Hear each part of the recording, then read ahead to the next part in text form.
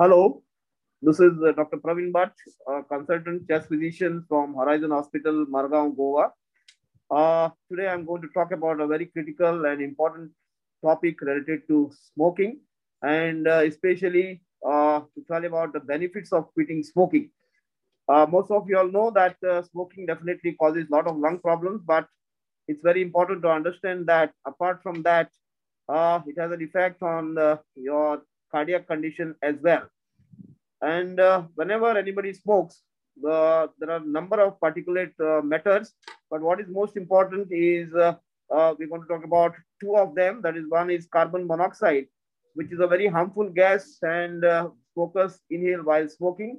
It gets transferred into the bloodstream when it enters the lung, and it decreases the amount of oxygen which is carried in the red blood cells. It also increases the amount of cholesterol that is deposited in the inner lining of the arteries, which over a time can cause the arteries to harden. And that leads to heart disease, artery disease, and possibly one may suffer a heart attack. And the second important component in the smoke is your nicotine, which is again a very dangerous and highly addictive chemical. It can cause increase in blood pressure, heart rate, and the flow of blood to the heart also can get affected, and there is narrowing of the arteries. Nicotine also contributes to the hardening of the arterial walls, which in turn may lead to a heart attack. And one has to remember that nicotine is the most important addictive substance. And according to the American Heart Association, your body starts to recover when you quit smoking.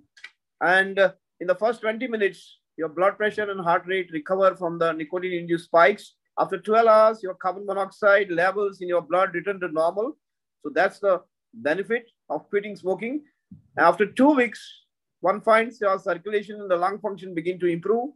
After 1 to 9 months, there is a good breathing capacity which comes up.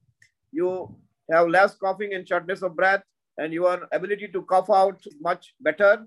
After 1 year, your risk of coronary heart disease gets reduced to almost 50%. And after 5 years, the risk of cancer of the mouth, throat, esophagus, and bladder again cut down. Your risk of again cervical cancer and stroke return to normal. And it takes almost 10 years to die from lung cancer. The risk reduces substantially. Again, the risk of larynx and pancreatic cancer also decreases in 10 years' time. And after 15 years, the risk of coronary artery disease is the same as that of a non-smoker. So it's important to understand that quitting smoking at any stage, at any age, is definitely beneficial. Some of the effects you see them early, and some of them, the beneficial effects would start coming in little late. Nevertheless, the message today is to quit smoking for a better cardiac health, keep your cholesterol levels in control. So this is what I wanted to talk to you about. If anybody is interested, we could always discuss about how to cope up if somebody wants to quit smoking. The most important is your willpower. That will definitely take you through. And if somebody has withdrawal symptoms, can be effectively managed with a lot of medicines which are available in the market. Thank you.